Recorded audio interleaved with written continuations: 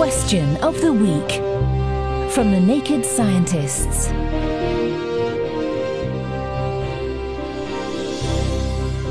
Hi, Phil here. Today's extremely sexy question comes from listener Jure. Hello, Naked Scientists. I would like to know why a woman's body doesn't reject sperm as a foreign object. It really would be the ultimate form of birth control, wouldn't it? I went to Graham McKinnon, who's a doctor and a consultant in sexual health.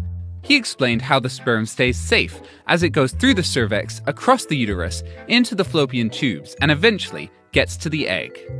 The female reproductive tract, like any other part of the body, needs to protect against infection via the immune system. A healthy immune system is one which recognises and eliminates anything that is foreign to it, but there have to be exceptions to that. We call those exceptions immune tolerance. The key exception in this case being sperm. If the immune system treated sperm the same way it did a virus, then nobody would ever get pregnant, and oops, there goes the human race. And in fact, some people's immune systems do react like this. The 2% of women who produce antibodies to sperm are often infertile, so it is a delicate balancing act, and the consequences of it going wrong can be significant. So who's doing the balancing in this balancing act? What's happening in the other 98% of women to create this immune tolerance? Well, the answer lies not just with the sperm, but with the seminal fluid that surrounds the sperm.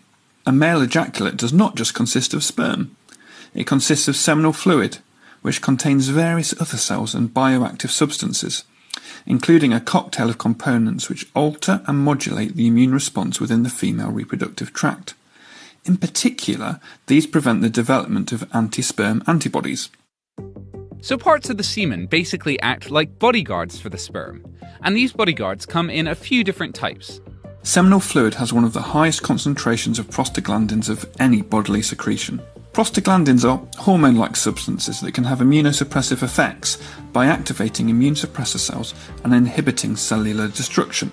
Seminal fluid also contains specialised cell signalling molecules known as cytokines, which modulate the immune response.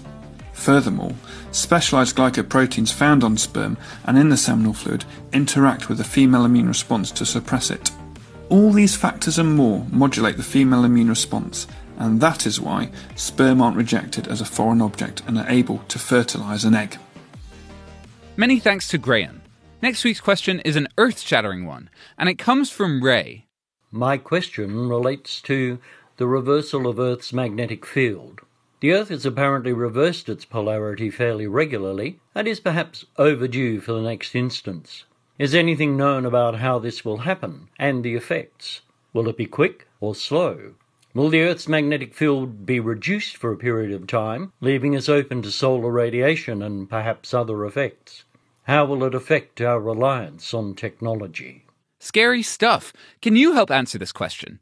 Send your thoughts to chris@nakedscientists.com or join the discussion where it's happening on the Naked Scientists Forum. That's nakedscientists.com/forum.